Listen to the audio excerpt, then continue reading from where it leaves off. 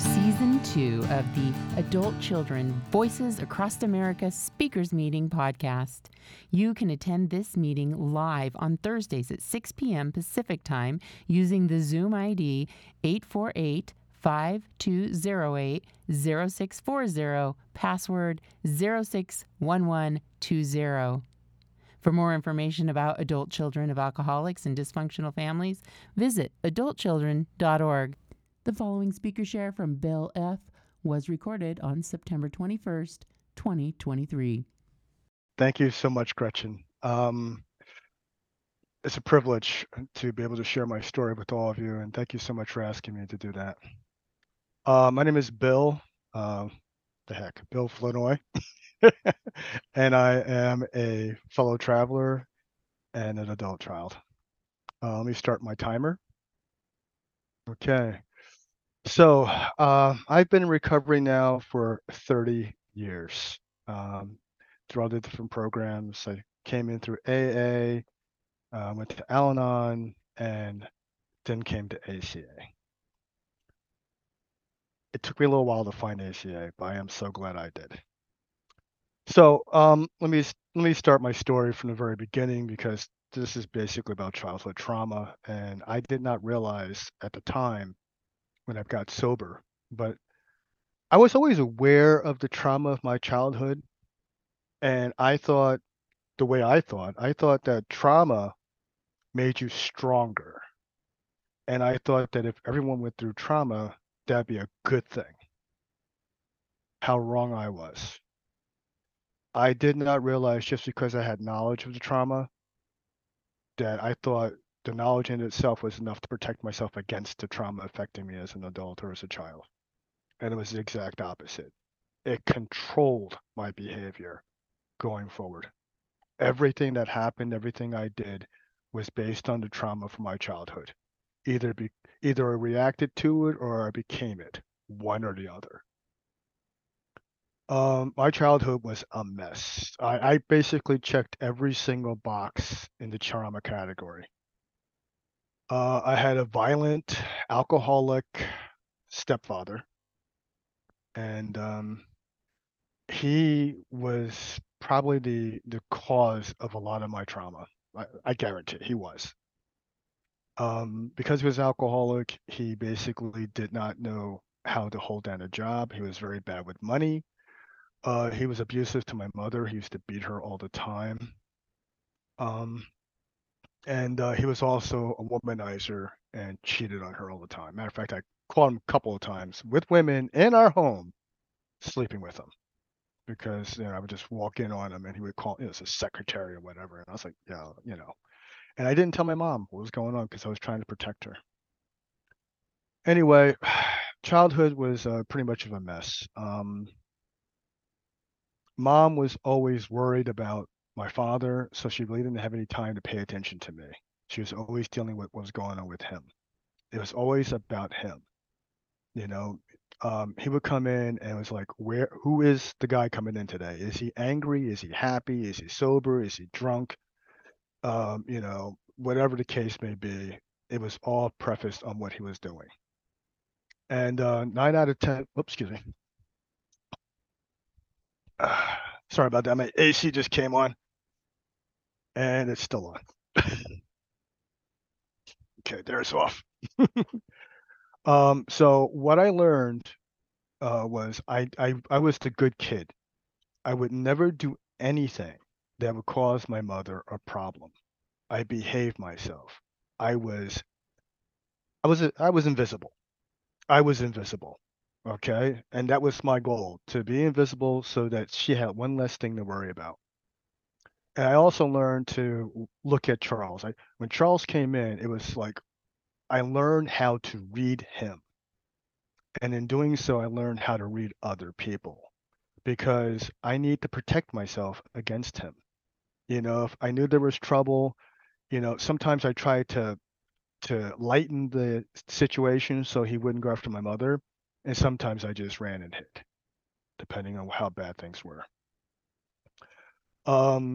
Throughout my childhood, okay, I'm keeping an eye on my timer here. Throughout my childhood, other things started to happen. Because he was so bad with money, Very rarely were we in any one place for very long. We were always moving from place to place to place. So I had no stability, no security, nothing. So what would happen basically is um, both him and my mother worked. So I was a latchkey kid. So what would happen is I'd be the first person home to the house. And when I was the first person home to the house, I had to deal with whatever emergency was happening. The electricity was off. The phone was off. There was an eviction notice on the door. The door was locked and I couldn't get in. To change the locks, whatever the case may be. And I was the first person that had to deal with it. And I learned at a young age, 7, 8, to call mom up to let her know what was going on so that she could be prepared to come home. If the electricity was off, she would go out and buy a couple bags of ice to put in the fridge to make sure the food wouldn't go bad. If the phone was off, she would try to, figure out how to call the phone company from work to see if they could keep the phone on because it was an emergency and they had a child. When I came home and it was an eviction notice, depending on where we were with the eviction notice, first I would take the eviction notice down so no one the neighbors would see it. And if in the worst case scenario, if I came home and the door was locked, depending if it was an apartment complex, I would find who the landlord was or whoever the super was, and I would say, listen, I need to get in the house because I need to get clothes for school. I need to get my stuff for school. And they would let me in. And if I could sneak to get jewelry and stuff like that, I would do that. But basically, as a child, that's what I was learning how to do. When things got really bad, what they would do is they would take you to my grandmother's house and drop me off. Just leave me there. Sometimes they would leave me for a week. Sometimes it was a couple of months. The longest time they left me there without any contact with my mother was 2 years. Talk about abandonment issues, you know, because as a child, I thought it was about me, that I had done something wrong, that I was the bad person, that they were leaving me there because I had done something wrong. So I had to fend for myself. I was out there with strangers, you know. My grandmother's house is a safe place, but she's not my mother. She's not my father. She's someone who's a caretaker, and she's got her own stuff going on, and you know, it did a lot of damage. But one of the things I learned very quickly was I couldn't depend on anyone to take care of me. I had to take care of myself because there was no one else around. There was no one else I could count on. There was no one else that was dependable that would always be there to take care of me. And I learned that from a very early age. So, you know, at some point, one of the things that help alleviate the fear and all that stuff is alcohol, you know. And the other thing that happened to me, and I don't mean to do this, I'll just touch on this very quickly because I know it's a trigger for some people.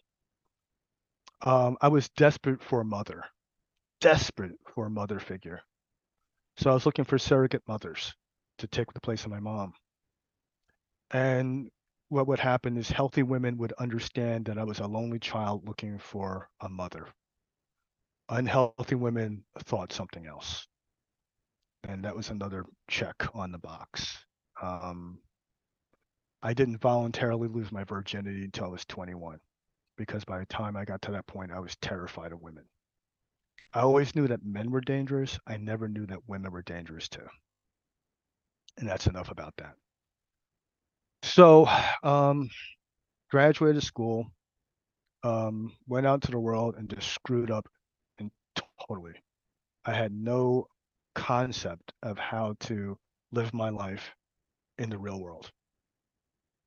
As a matter of fact, one of the things I knew how to do was sabotage because when things were going bad, I knew what to do. I was trained to do it. So I would sabotage anything that was going well because nothing ever went well as a child. There's always going to be something that's going to happen. So I just learned to sabotage my life because I knew what to do in a crisis. Knew what to do in a crisis, but I did not know what to do when things were going well. It scared me because nothing ever went well for a long time as a child.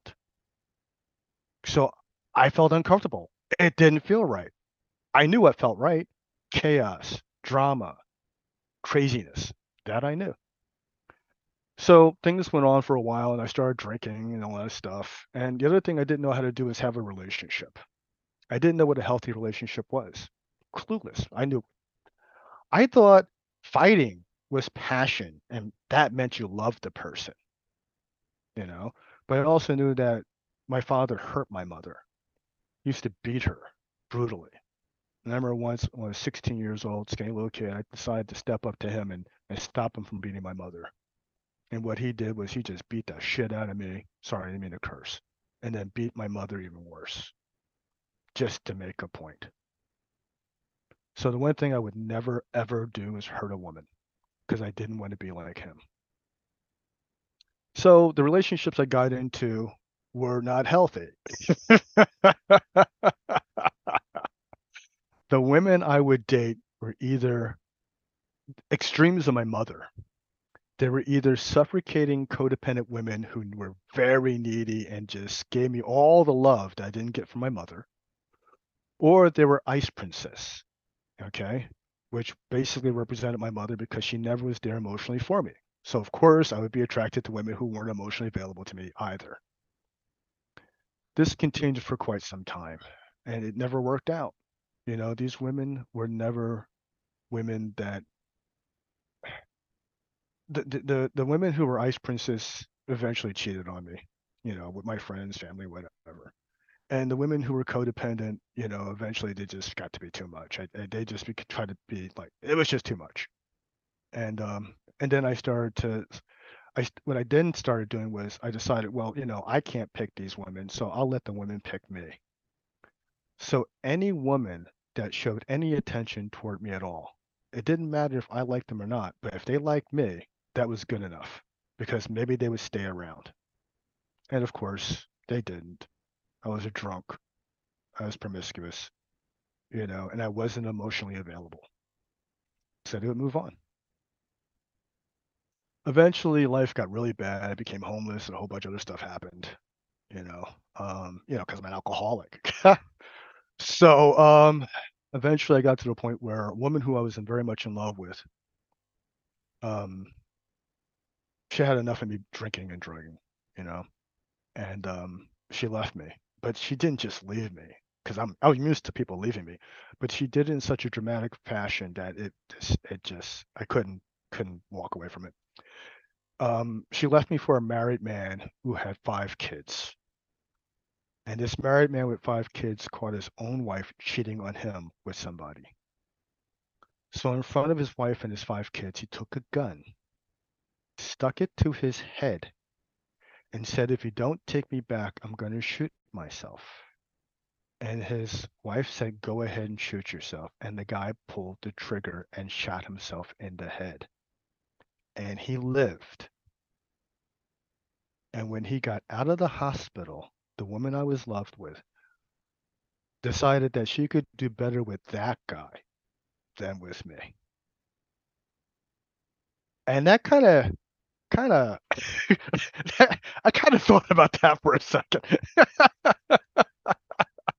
I'm like, if she thought she could do better with this guy, then maybe I do have a problem. But I didn't get that right away. I continued to drink and drug for another year until my job said, "Bill, we had enough of you." And then eventually I went to an AA meeting, and I struggled through AA. I'm not going to go into the details, but eventually I figured out that, hey, I'm an alcoholic. Let's do the work because maybe I'll feel better if I do the work.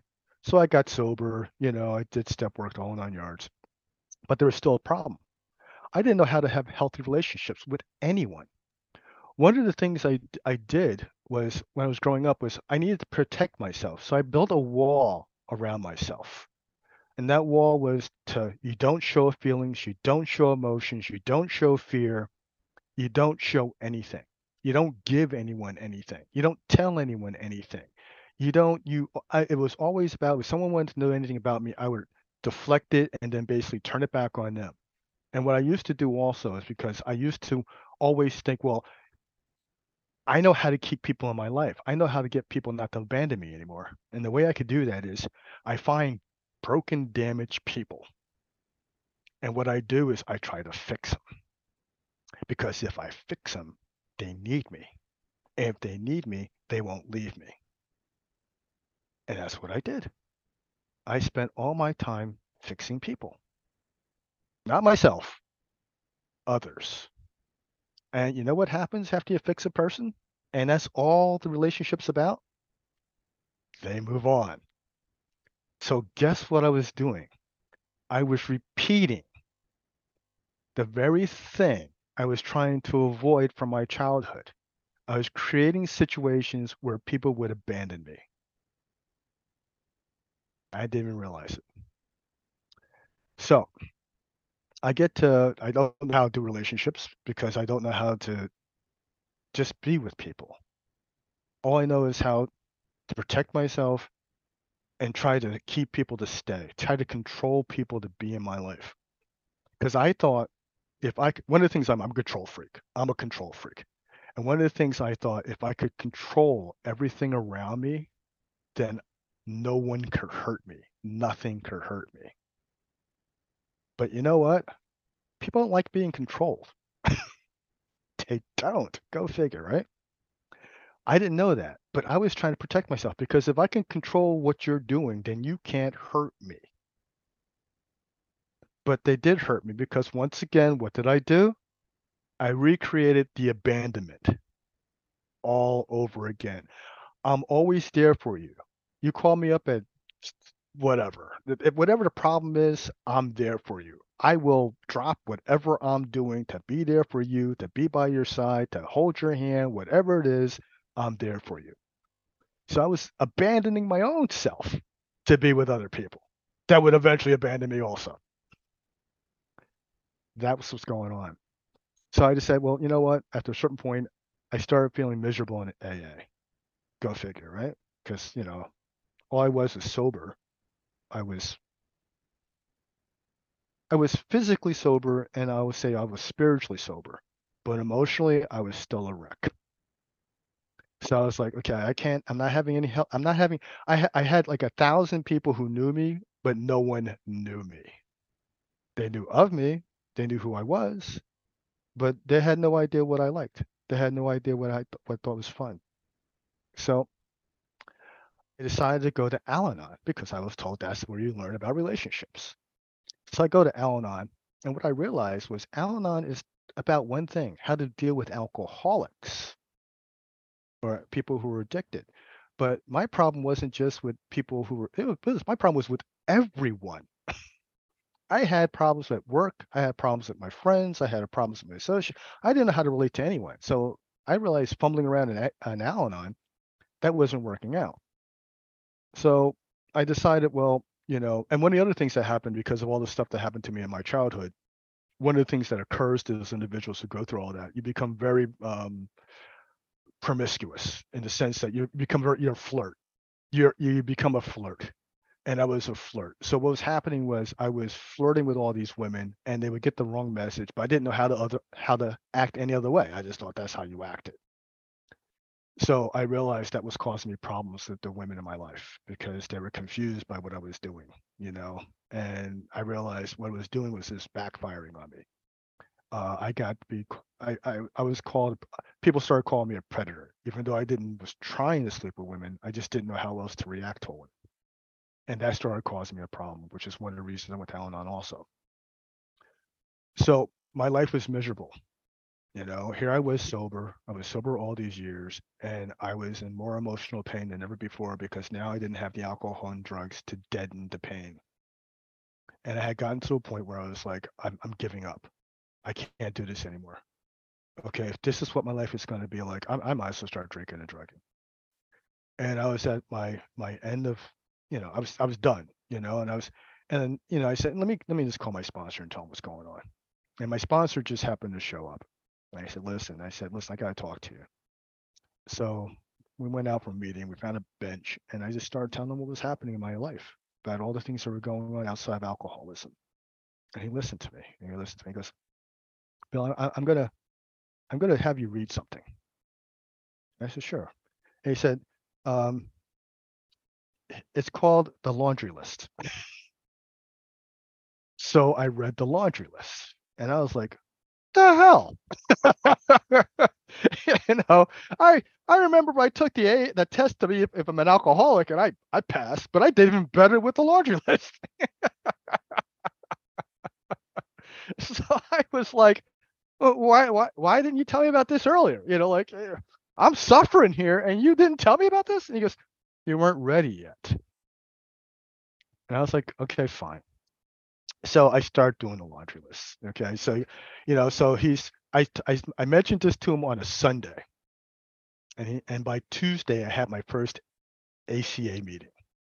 Now, before Al-Anon took me 10 years to get to an Al-Anon meeting, but it took me 2 days to get to an ACA meeting. So the first meeting, of course, I went to was Tuesday Toolbox. So I walk in there and I sit down and I hear all these people, they're telling about their childhood. And I was like, oh my God, you guys are talking about this stuff out loud to other people? I was like, I thought we were supposed to talk about that stuff, especially to other people. So I listened to them and I listened to them. And then I started feeling comfortable and I started sharing, and something incredible happened. I started talking about my childhood, about the things that happened to me. And it hit me. It just hit me so hard. And I started blubbering, not just tearing up, but that open mouth, sobbing, hiccuping, snot dripping out of your nose, crying. And I'm sitting there sobbing, and everyone's quiet. No one said a word. They just let me cry. And it suddenly dawned on me, you know, my childhood was a shit show. I had I should not have gone through that. And I realized it was okay to mourn what happened to me, not to ignore it, not to shove it down, not to box into a little box in the corner, but it was okay to realize that that was a horrible thing that happened to me. And I mourned the abuse, the neglect, the emotional trauma. I cried, and that was the beginning of the end of my isolation. That was the end of that cage that I had built around myself to protect myself against harm. It started coming down because all the people in that room understood what happened to me. And I realized I'm not going to say with my people, but I was with my people. I was with my fellow travelers who understood what I had been through and understood what was going on. So now I'm in, all in. Okay, but I still didn't quite get it because you guys are talking about reparenting yourself. What the hell are you guys talking about reparenting yourself? What are you guys talking? What am I, a cult? Wait, what do you? So like, okay, I got it. Okay, I got it. I know how to reparent myself. So I decided I was going to reparent myself. I'll listen to that voice in my head, and that'll be my loving parent. Stupid, silly me. That wasn't my loving parent. That was my critical parent. That was my mom. The only advice she would ever give me was when I screwed up. If I did something wrong, she would give me advice such as, don't do that. That's not what you're supposed to do. She never gave me love when I did something right. She never rewarded me. She only punished me. So that was the parent in my head, the punishing parent. And I tried to reparent myself with the punishing parent. And that just does not work. As a matter of fact, it does more damage than good. So I sat back and I was like, okay, so what is the loving parent? I don't have an idea. Then it dawned on me. I have a son. Doesn't live with me, lives in Australia. Okay. But I realized I was trying to parent him the same way I was parent. Okay. Like one day I said, listen, I said to my son, I said, listen, if you get straight B's, I'll come visit you in Australia. And he didn't get straight B's. And I said, well, you didn't get straight B's, so I'm not going to come visit you. And he just screamed and then ran out in the yard and started sobbing and crying. And his mother got on the phone and said, what the hell did you say to your son? And I said, well, I was trying to encourage him. And she was like, you idiot. You don't do that. But I didn't know. That's how I was taught. And I said, well, let me talk to him and I'll fix it. She goes, no, you're not talking to him. And he hung the phone up. And I was like, okay. And then I said, okay, well, listen. So Maybe it's something else. So what I did over the next couple of years is I said, Bill, what you should do is love him, encourage him, be there for him. Always tell him he's doing good no matter what it is, and don't complain to him, and always reward him for when he does something well. And then I realized that's how I reparent myself. That's my loving parent. It's not punishing, it's encouraging. It's always there for me to help me. Okay? When I'm in trouble, I just say, help me to my loving parent. And I listened, and that voice started coming forward because it was always there, but it was just being over, the critical voice was overwhelming the loving voice. And I started learning how to love.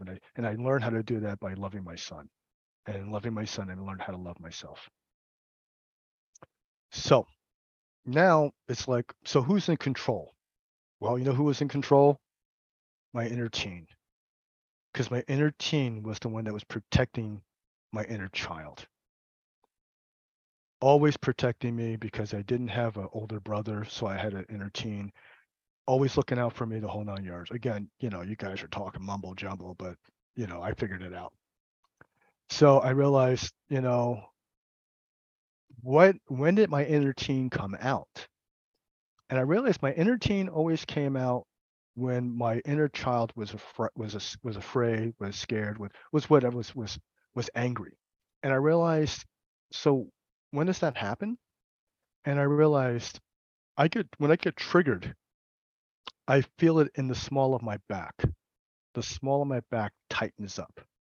And that's my inner child letting me know they're scared or whatever. And I start learning to listen to my body because my body tensed up. I realized that was something going on that was a trigger from my childhood. And if I have the opportunity, I would stop and pause and say, what's going on right now that reminds me of something that bad that happened to me as a kid? Let's drill down and figure that out. And I would look at it and look at it and then figure, oh yeah, yeah, yeah, I know this is about. I remember that time that, I said something or other and I came home and they yelled at me and stuff like that or whatever. And when I started to realize that's what that was, I started paying attention to it. And I learned, how to avoid those triggers. I learned what not to do and how not to do it, or I learned to avoid those situations that would trigger me. And eventually, what I started telling my inner child, you're all right, you're safe. That stuff is not going on now. That's stuff that happened a long time ago. And we have choices now. We can make other choices. We don't have to do this, we can do something else. And in doing that, I noticed a lot of things started to change.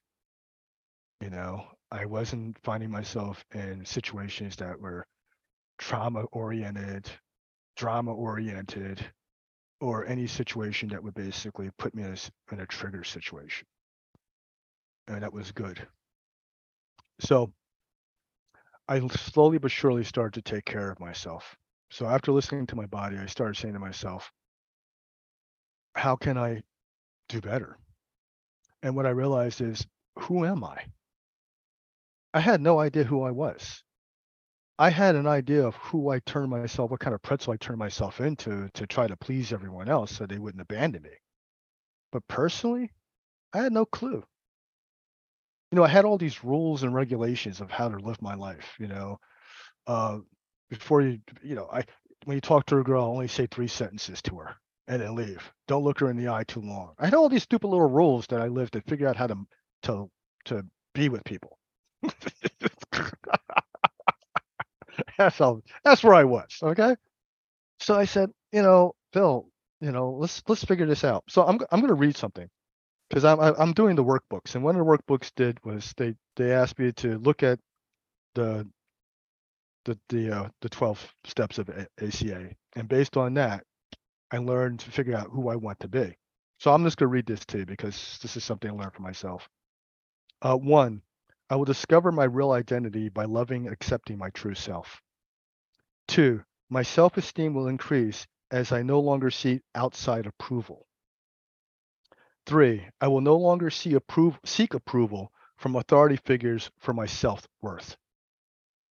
Four, I will no longer fear allowing people to know my truth, my fear, and my weaknesses. 5. By embracing and understanding my own abandonment issues, I will become whole and be attracted to others who are the same. 6.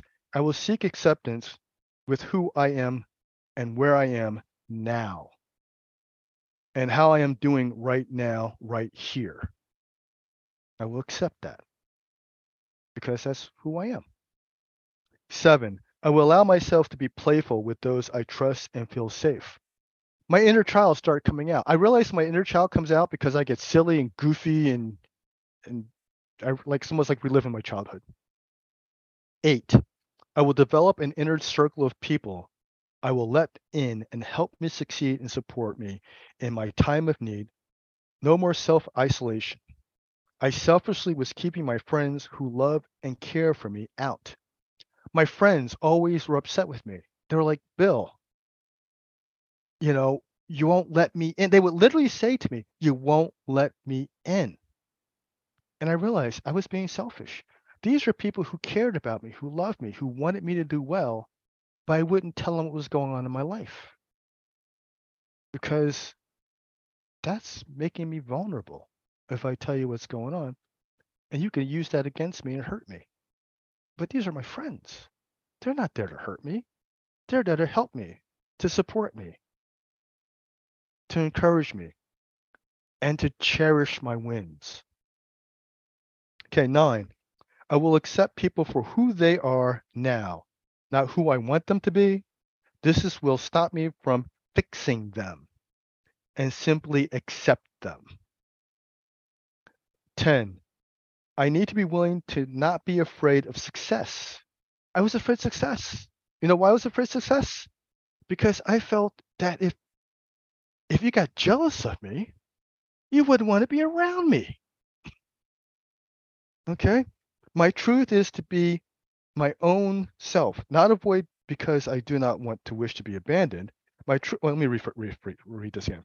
I need to be willing to not be afraid of success. My truth is to be my own self, not avoid because I do not wish to be abandoned. My true friends will celebrate my success. As you could tell, I just wrote this down freestyle. The syntax and everything else is not quite right. 11. I will drill down to my childhood traumas and their cause and effect, and with my fellow travelers, free myself from my self imposed wall of protective behaviors against harm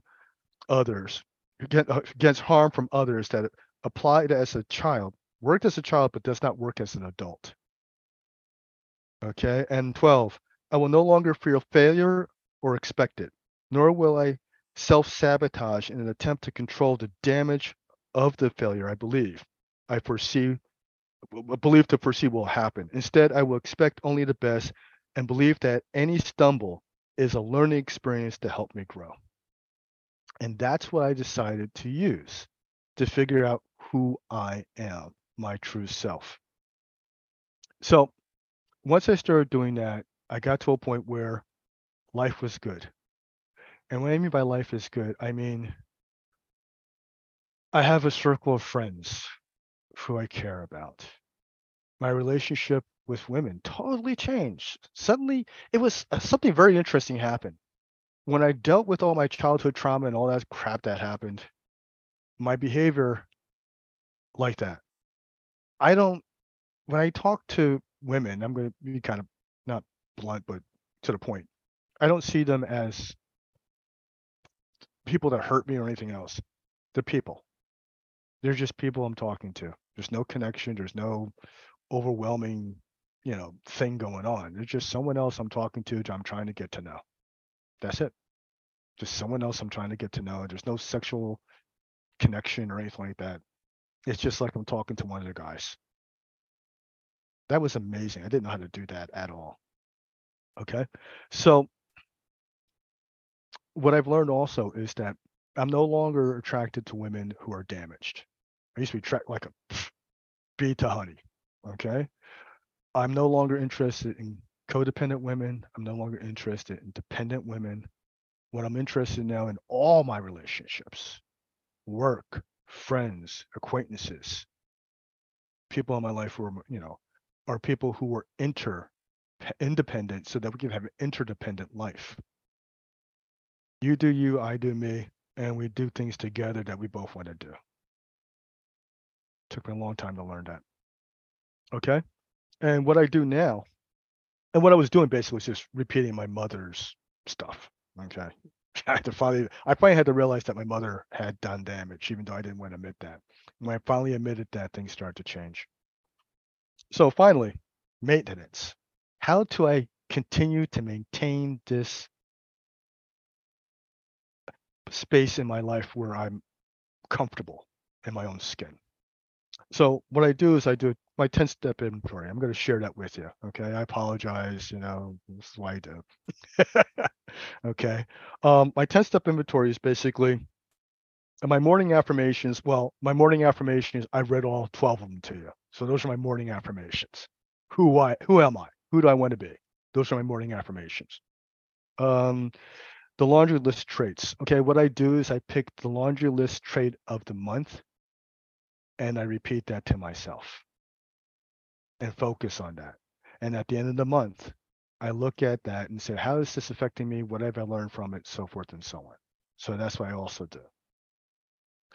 Um, you see now, I also do, okay, one of the things I also do is on the laundry list, for instance, I do something else to the laundry list. The laundry list right now, the number 9 for the laundry list is we confuse love with pity and tend to love people who we can pity and rescue. The flip side of that, I also repeat to myself. The flip side of the laundry list is we are able to distinguish love from pity, and we do not think rescuing people we pity is an act of love. Okay. And then I do the flip side of the other side of the laundry list, which is today, this month 9, we have compassion for anyone who is trapped in the drama triangle and is desperately searching for a way out. Insanity.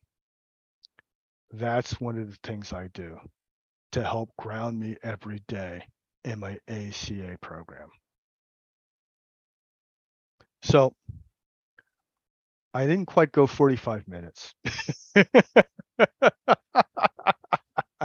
But see what's going on right now? I have the ability to laugh. I have the ability to be okay with myself. I have the ability to actually have people in my life that I don't need to control, that they don't need to be fixed. As a matter of fact, one of the things I've learned in ACA is I've learned to simply listen because sometimes that's all people want. They want someone to listen to them. And then what I do is I say, listen, I don't say listen, I say, "Look, do you want me to comment on what you just shared with me? No? Okay. Yes. And when I say yes, I tell them about an experience that happened with me and how I dealt with it from personal experience, not my suggestion of what they should do, but what I did in something similar. So my name is Bill. I am grateful. This has changed my life for the better. It was not easy. It was hard, but the payoff was enormous. And I will never, ever, not gonna say that. Thank you.